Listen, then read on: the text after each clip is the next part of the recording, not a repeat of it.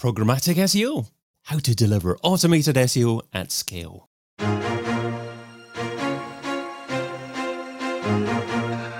Welcome to the Majestic SEO podcast and live stream. I'm your host, David Bain, and today we're talking programmatic SEO, specifically how to deliver automated SEO at scale. So let's get straight into introducing today's panel. So starting off with Anna. Hi, everyone. My name is Anna, and I'm the SEO lead at Sneak, the company that delivers security for every developer. And I started my SEO career at Wix in Israel, and now I'm based in London, and Sneak is my current employer.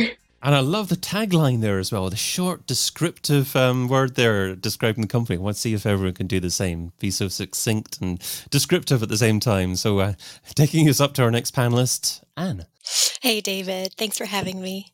My name's Anne Berlin. I am a technical SEO consultant at Lumar, formerly DeepCrawl, and I spend my days crawling websites with hundreds of millions or billions of URLs. Looking forward to this. Looking forward to it as well. These brand changes, it's getting used to it as an SEO. You spend about 10 years referring to these wonderful tech tools as something specific, then they disappear. But I'm sure there's a logical reason behind it. So thanks so much for joining us, Anne. And next up, Mordy. I'm Mordy Oberstein. I am the head of SEO branding at Wix.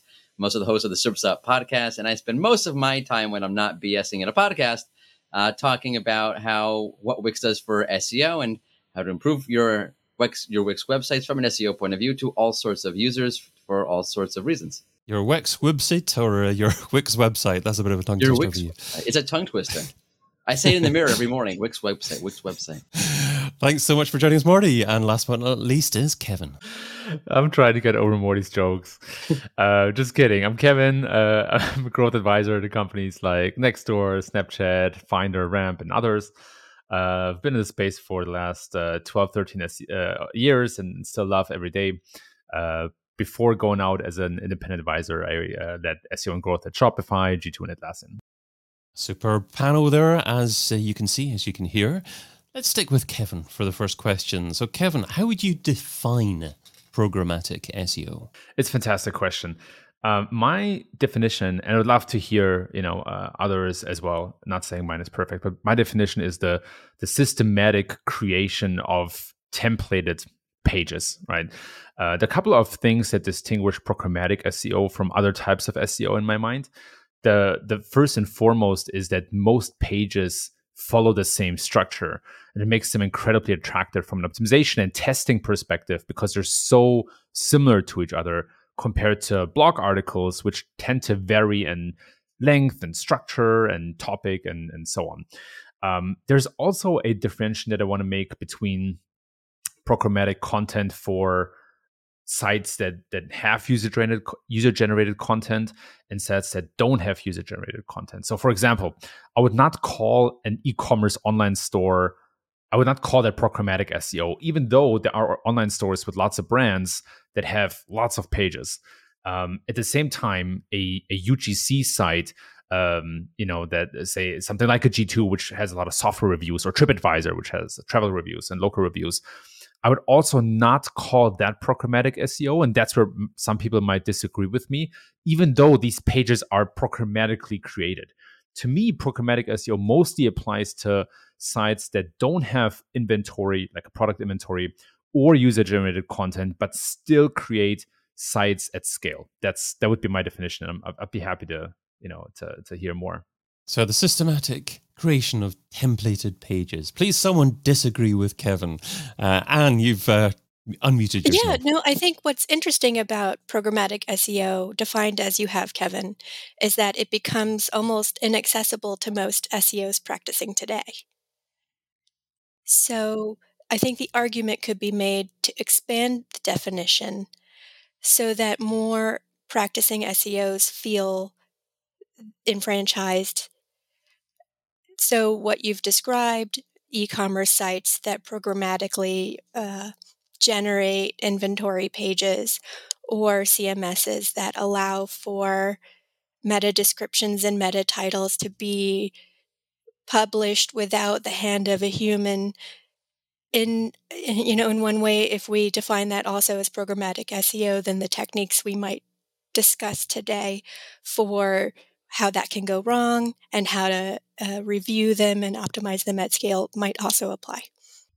That's a really good point because, well, I mean, I might disagree and say that it may not be programmatic SEO in the classic sense of it, but there are definitely programmatic elements that you as an SEO will inevitably incorporate, right? Meta descriptions like title tags. I want to automatically pull in the business name and the blog post title to automatically be the title tag. So that is a programmatic element. So I think those are things, and I'm sure we're going to probably get into a little bit of debate about the values and the positioning of programmatic SEO. But to say that programmatic SEO doesn't apply, or the elements of it, or some kind of version of it doesn't apply to SEOs, I think that's definitely not the case. You're almost always trying to programmatically do something as an SEO, so you don't have to do it manually. But then we kind of run to the balance. Like, is it like SEO automation or is that programmatic? I don't want to get into that. I don't want to split hairs. I really love all the points.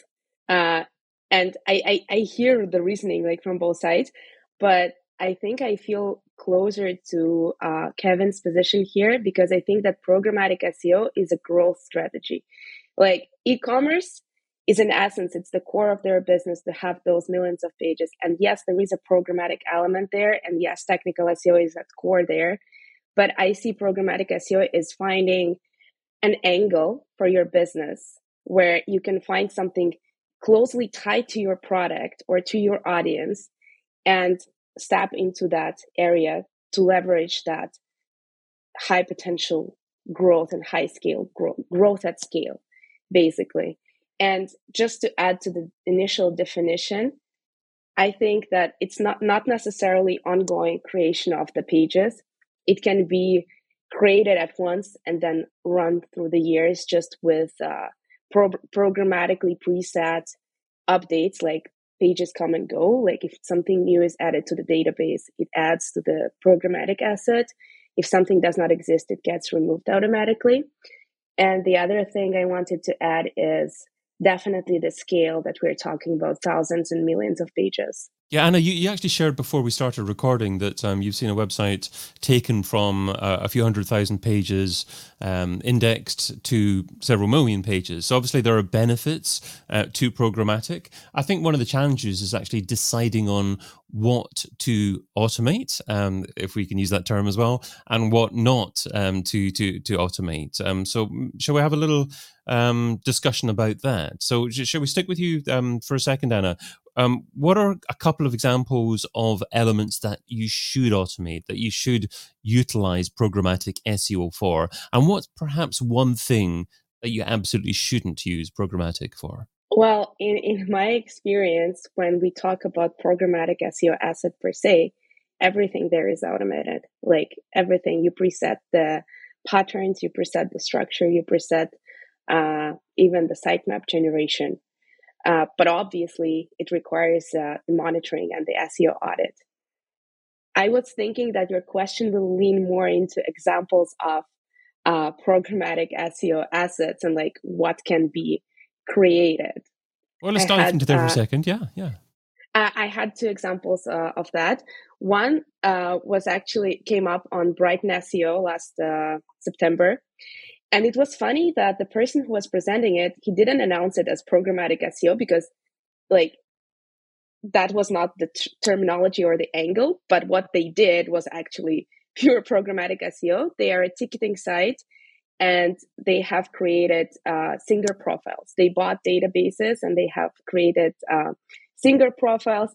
And similarly, as we saw, they were ranking with those profiles mostly for local singers or for someone least popular, but still amazing, an amazing concept, like someone follows someone, wants to read about this person, and then you show the tickets and the events of this particular person in that particular region.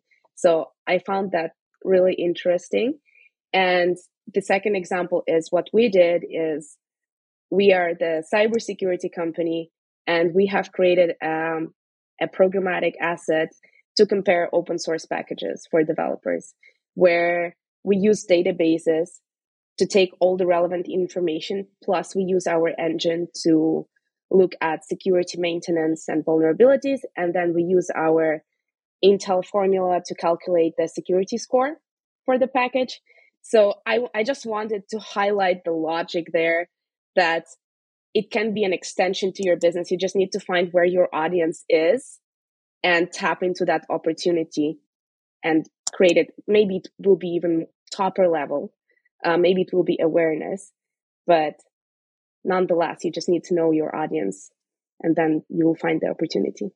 I've certainly seen many comparison websites using programmatic to compare different software packages, and I would almost think that that's a highly competitive area and actually quite hard to achieve a lot of success in that. But perhaps there's a lot of search volume for that and a lot of opportunity there. Kevin, I know that you've had some background in that area. What are your thoughts on that? Yeah, definitely want to speak to that. A quick segue into your previous question about automation. I think this is a really important differentiation to make. So I think that a lot of times when we talk about automation, we actually mean creating at scale, or creating kind of multiplying your efforts, if you will, where you once define the parameters of a page, like the title, description, the content, the headings, images, and you roll that out over thousands of different permutations and iterations. And that is somewhat different from automating certain elements. So one example at G2, which you could argue, is a marketplace, has programmatic SEO elements to it. One of the most impactful tactics was to insert a variable in the meta titles for category pages that automatically updates. So that is what I would call true automation, right? It's you define that in the backend, so to say, and it will automatically update itself every day or every week. And that can be a powerful element of SEO that is automated and programmatic at the same time. And so to answer your last question, David, again, I think it's probably the most scalable way to do SEO is programmatic SEO. And there are lots of different common recurring elements that we can influence, right? One is the title that we already spoke about. Another one are rich snippets or snippets in general. Then there's internal linking, content on the page. And then often there's some element of listings, right? At G2, we had with software products, which are the listings. You can optimize those as well. For example, the information that's being displayed, the ratings, maybe some quotes from reviews, maybe categories, tags, and so on and so on.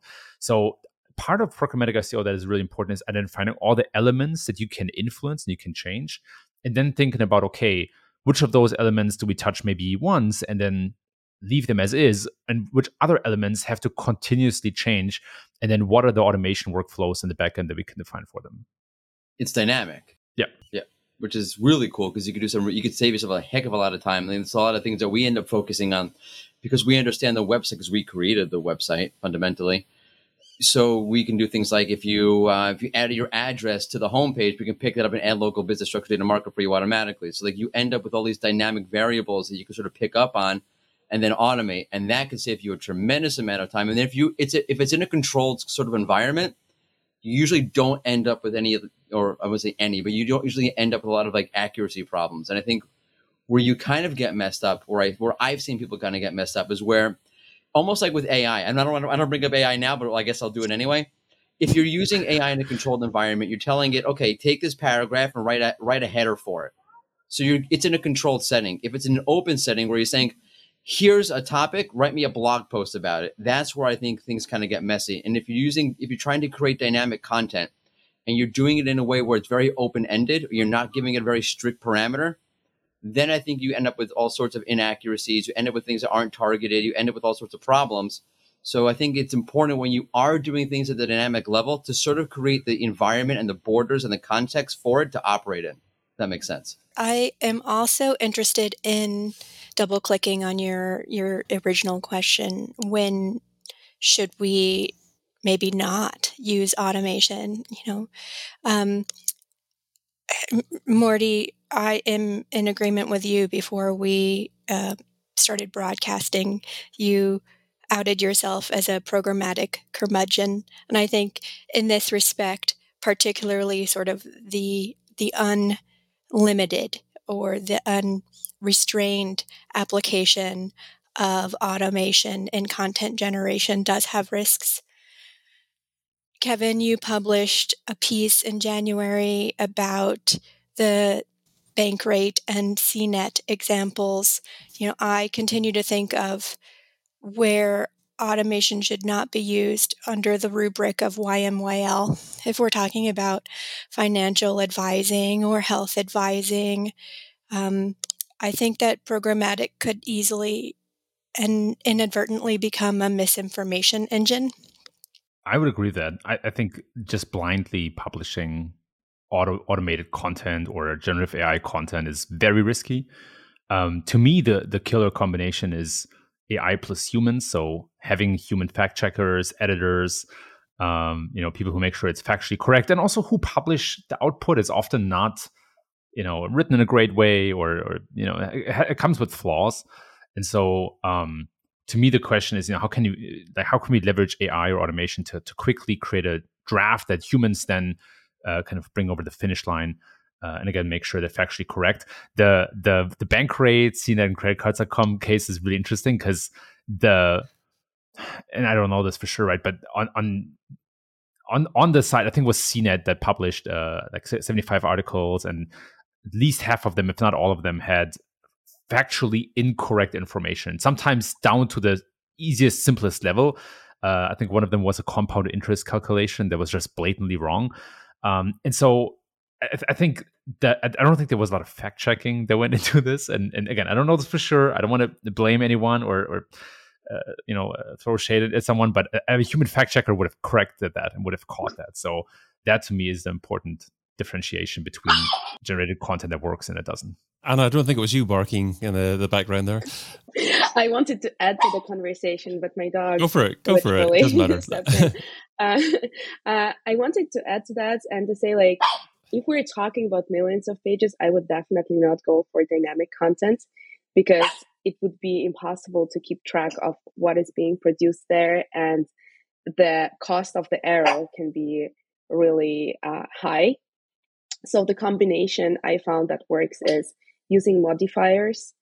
It is definitely not providing uniqueness as of like the grand uniqueness, but relying on data. If we're using data and we are showing data, that is always the best because no one wants to consume programmatic content as in content. Usually it's some kind of like data or most recent information, something reliant on numbers. But then since Google has a hard time interpreting those graphs data, then providing a text description with modifiers helps with the SEO side of things. So I would go for that kind of combination, but I would definitely not use dynamic content for programmatic.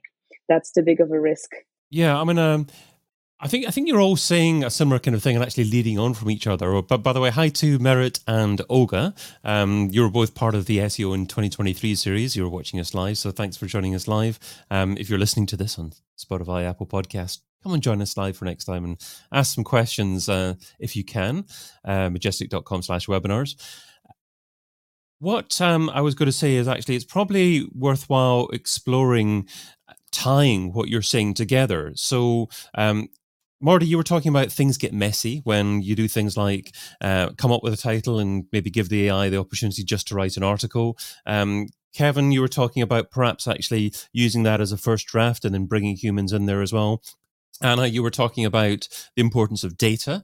I'm finding that incorporating things like tables and well-structured information into content will probably give you a better opportunity to rank. So I guess, what are your thoughts on that? And also in relation to that, what is Google looking for at the moment for its SERP to best utilize that information and display it within the SERP? A few nods there, Kevin. Do you want to start off on that one? Yeah, I love how you differentiate between structured and unstructured content, right? Structured content is so much easier to automate than unstructured content.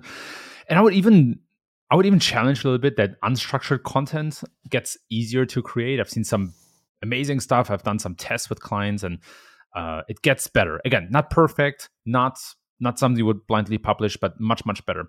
And so to me, it all comes back to user intent and understanding what people are really looking for.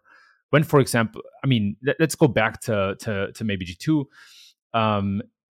People are looking for software reviews, but they're also looking to compare software. And essentially they have very specific criteria in mind that they want to figure out to make a decision. Price is a good example, right? They might compare, let's say, MailChimp and ConvertKit, and they want to understand for their specific audience, right? So they have 5,000 subscribers. What's the difference in price? That's a very specific user intent, but users might not search for that exact phrase, right? They might look for, MailChimp versus ConvertKit price or something along these lines. So the art is to identify these patterns. What are the key pieces of information that people are looking for? And then see how you can programmatically add that content or that information to pages. So at G2, for example, we invested a lot of time in our comparison and alternative pages. And seriously, like with the designer through all the pieces of information, like what can we display here? What can we draw from our reviews? How can we optimize the review process to generate that data? And how can we maybe combine different pieces of data to come to new information? So, for example, what's an average price per subscriber for email automation software?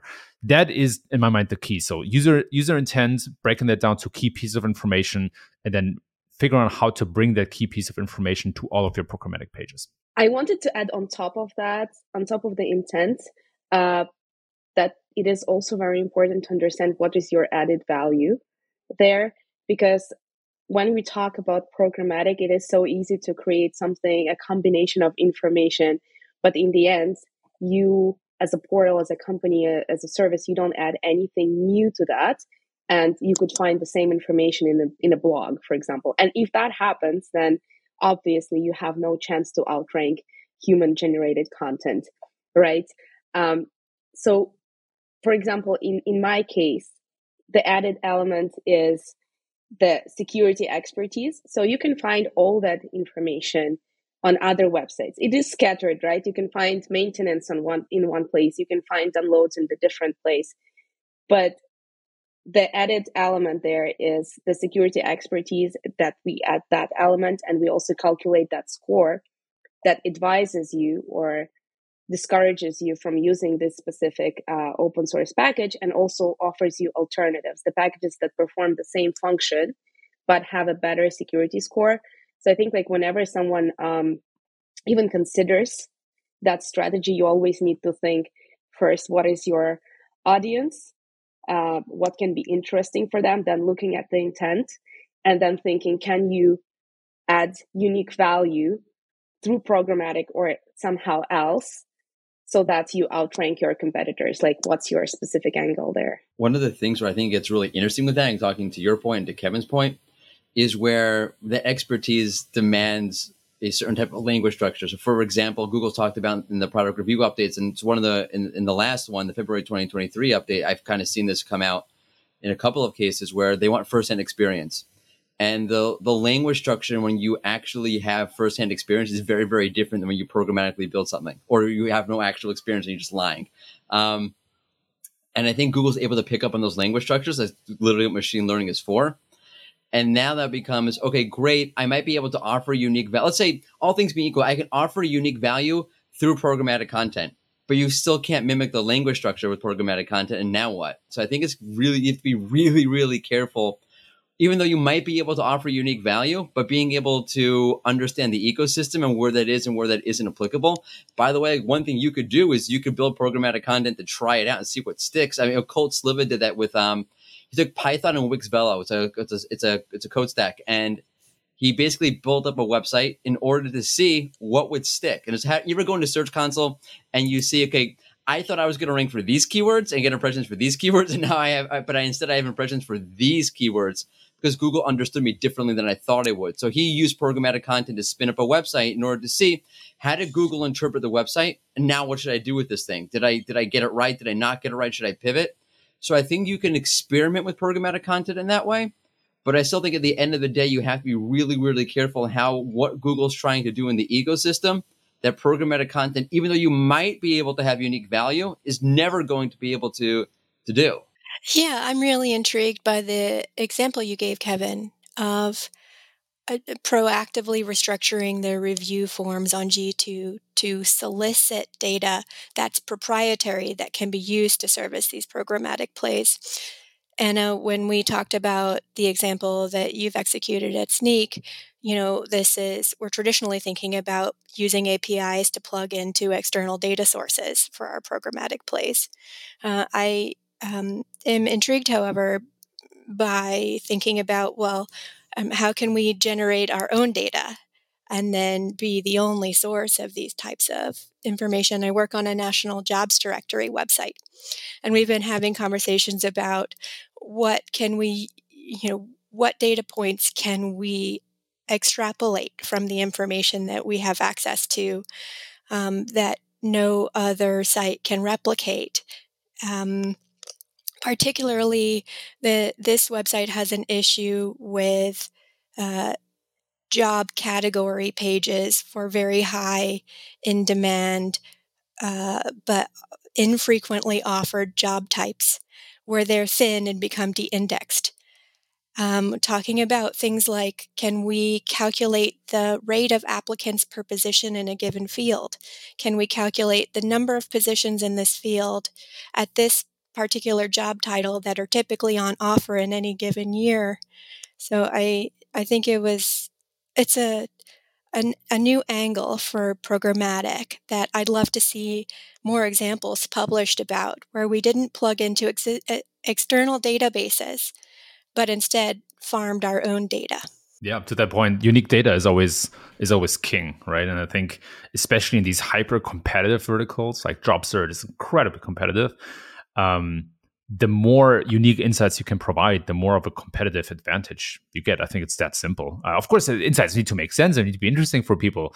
But I very much agree that a lot of times people just use the data that they have available, but they don't think about how does 1 and 1 equal 3. How can we generate more insights out of the data that we have by combining it? So what do you do when you've published a couple of million web pages and they're doing okay, but you just can't actually maybe hit the top 3 in the SERP, and you're not actually bringing in that traffic, that volume traffic.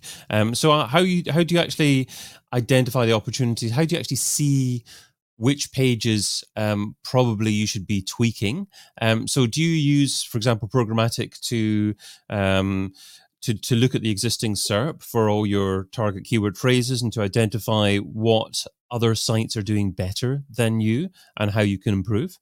I wanted to answer that with one of the biggest advantages of programmatic SEO is that you can actually do SEO A/B testing and a lot of A/B testing at scale, as well as conversion testing. So that's how. I don't think you need to focus on specific pages and where they rank. You need to focus on the large scale. Is everything indexed? Is everything technically correct? Is everything being crawled and visited by Google? But then if those bases are covered, you have a huge playground to experiment with. Just a small change or tweak of the SEO title that can improve CTR by 1 or 2% can amount to a significant increase in organic traffic as a whole. The same goes with conversion. Like literally, we tweaked the CTA and we saw 150% increase in conversion. Of course, the conversion was very low before because there was no CTA, but just adding some element, or like, for example, there was a button CTA and we added breach text CTA. We added text that explains what happens to you after you sign up.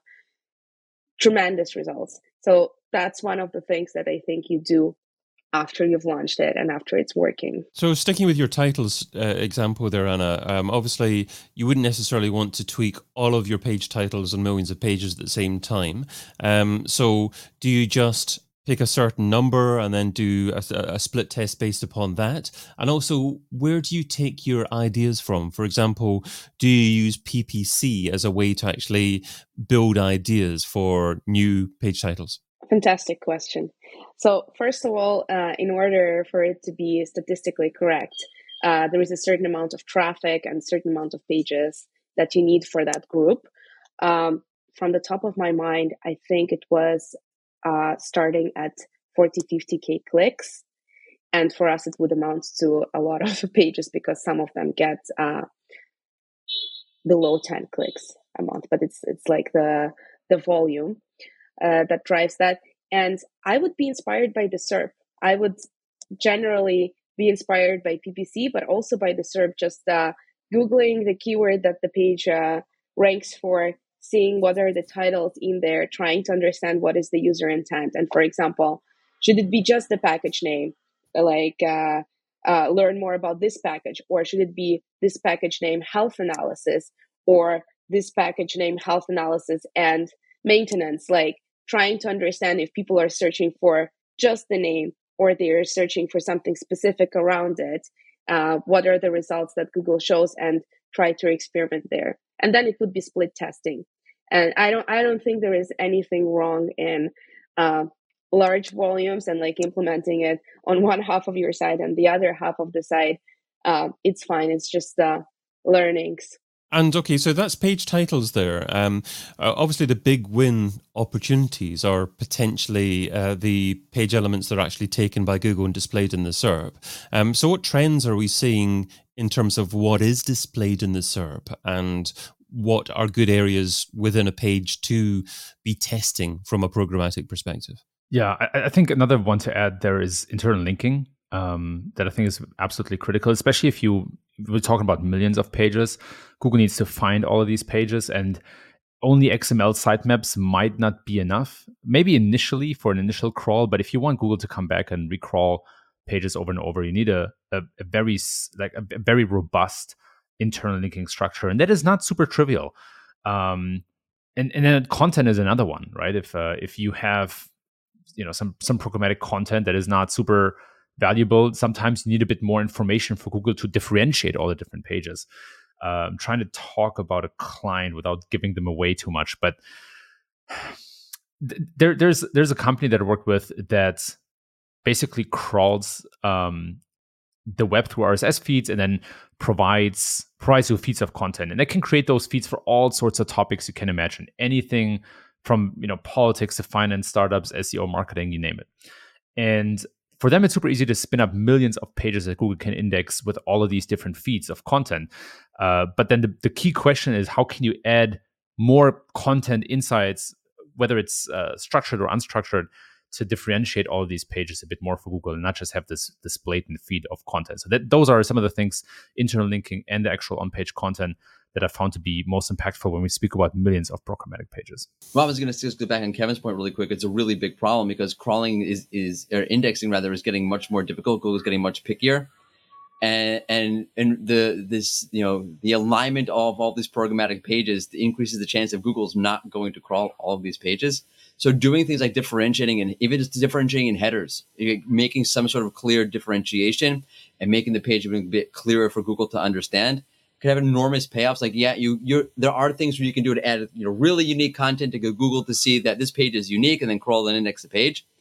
But sometimes just doing small little tweaks to the page can really be a big difference. And you're working with millions of pages. It's probably much easier to do that and see, okay, great. Let's see what happens now. Did Google now index the pages? Great, we're done. Than actually going through all those pages by hand and actually finding some really unique content to add. So as Anna mentioned before, you can really experiment, see, okay, does this work? Try one thing, next thing. Does this work? Next thing, does that work? And take it step by step. But it's going to be something that if you're doing programmatic content at scale, I would imagine that as time goes on, is going to get harder and harder and harder for Google to decide, I'm going to index all of that. I'd be curious to hear Anne's point about crawling and indexing.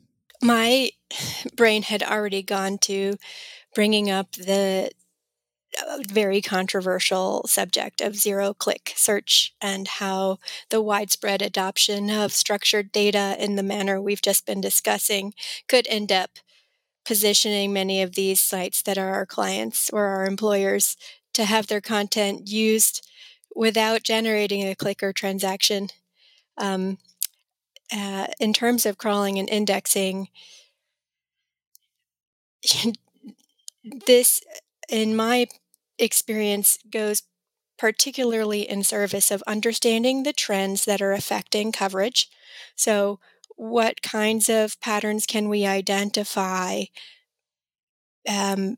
that are distinguishing between the programmatic pages that are getting indexed and aren't. And for an effort like this at scale, you've got to do that in some structured manner. And then supporting internal linking. Again, you mentioned this, Kevin, as a non-trivial issue. This is something I think that is the hardest struggle, and how to devise and implement and maintain a large-scale internal linking strategy, particularly because internal linking is not a sexy topic and can often be difficult to prioritize. I feel like this is one of the arguments that I bang my head against the wall when talking to clients about trying to do something to generate incremental traffic growth. And I say, let's go back to fundamentals. How are we doing with internal linking health? And that's like not fun. And in terms of the zero-click subject that you started your thoughts with, is there anything that Programmatic can do to identify which URLs are actually resulting in being displayed in the SERP, but not resulting in any traffic at all, and therefore actually doing things to perhaps try and increase the amount of brand presence in these results, so that even though you don't actually receive any traffic, you're improving your brand notoriety as a result of the content that people see? I, like Anna, am an on-SERP research devotee. So I think it's really important to keep your eyeballs on what the SERP looks like on the devices and in the settings in which our data shows our users are searching.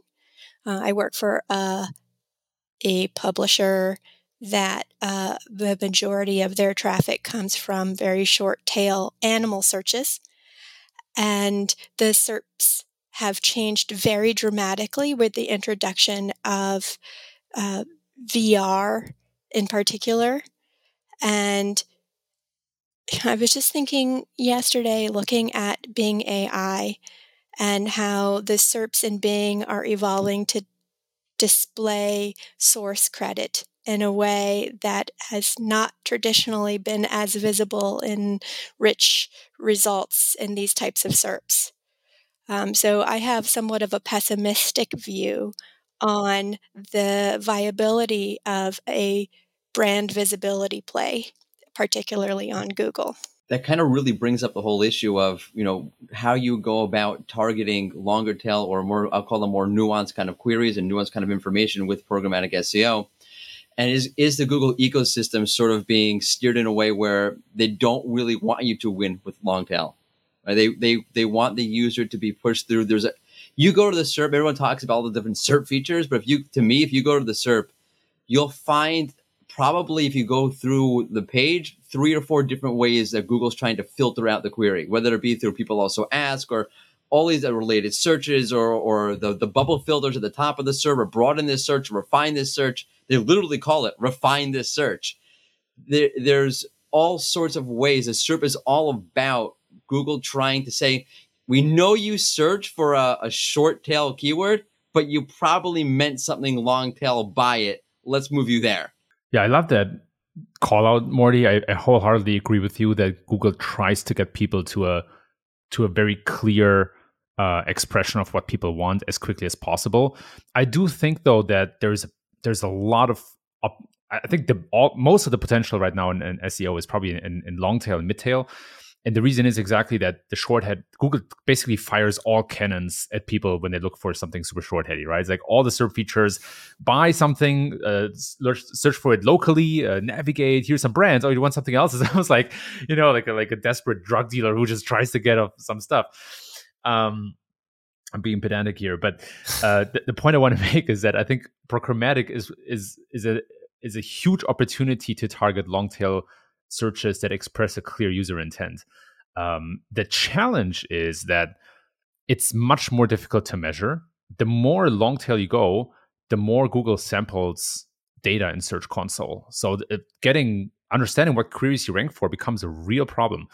And then the other side of the coin is just understanding, because that is such a problem, right? Is understanding what long tail keywords actually to target. So in some cases, you have to run a shotgun approach where you just launch a bunch of pages based on your best understanding of the target audience, gut feeling, and then maybe some qualitative information like, calls with sales or customer success or something like that. And then you see if those pages actually drive meaningful traffic and convert, and then you scale them. So this problem that Mordy called out here is a critical fundamental one.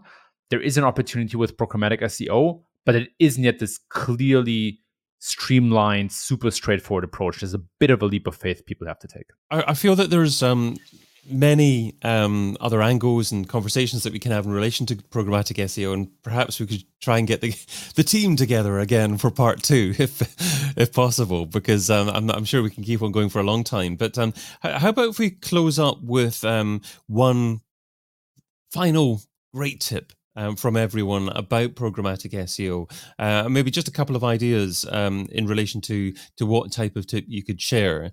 Maybe what's one thing that you haven't really used programmatic for, but you intend to use programmatic for at some point over the coming year?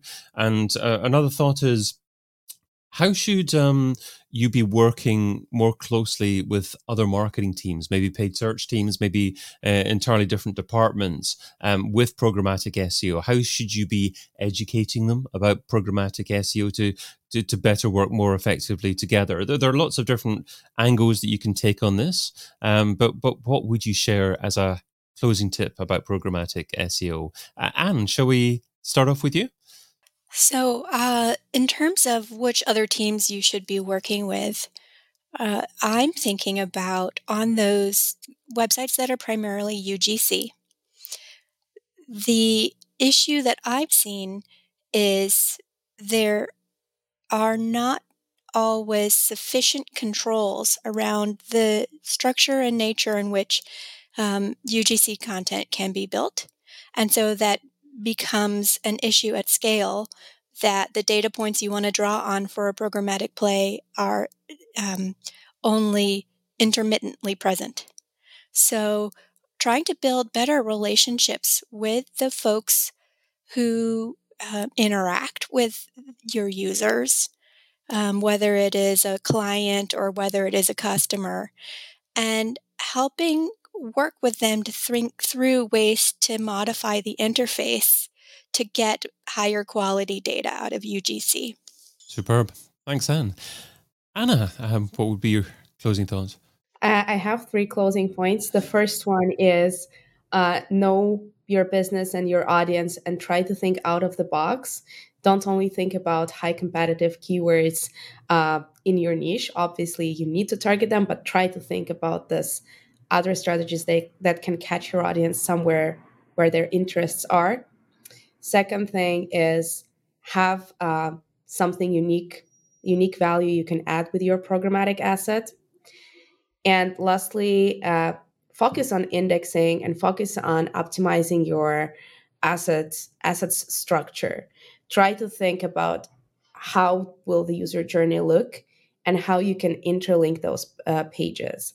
It can be HTML sitemaps, which shouldn't be like sitemap per se. It can be a directory. It can be grouped by a certain factor like popular, not popular, trending, maintained, not maintained. Try to be creative about coming up with that factor that groups those pages and create a sitemap on the asset for Google to navigate through it. It can be related pages, and that can be also dynamic that pulls them in a certain pattern or manner. But this was proven in my experience to be the key to unlocking that indexing potential and moving from 300,000 pages indexed to 2 million pages indexed and constantly adding. Mordy, can you beat 3 closing tips? Sure. 3 good ones or just like 3? I think 20. I'm in agreement to say that the team that you really want to work the closest with, I think, is going to be your customer success team or customer support team.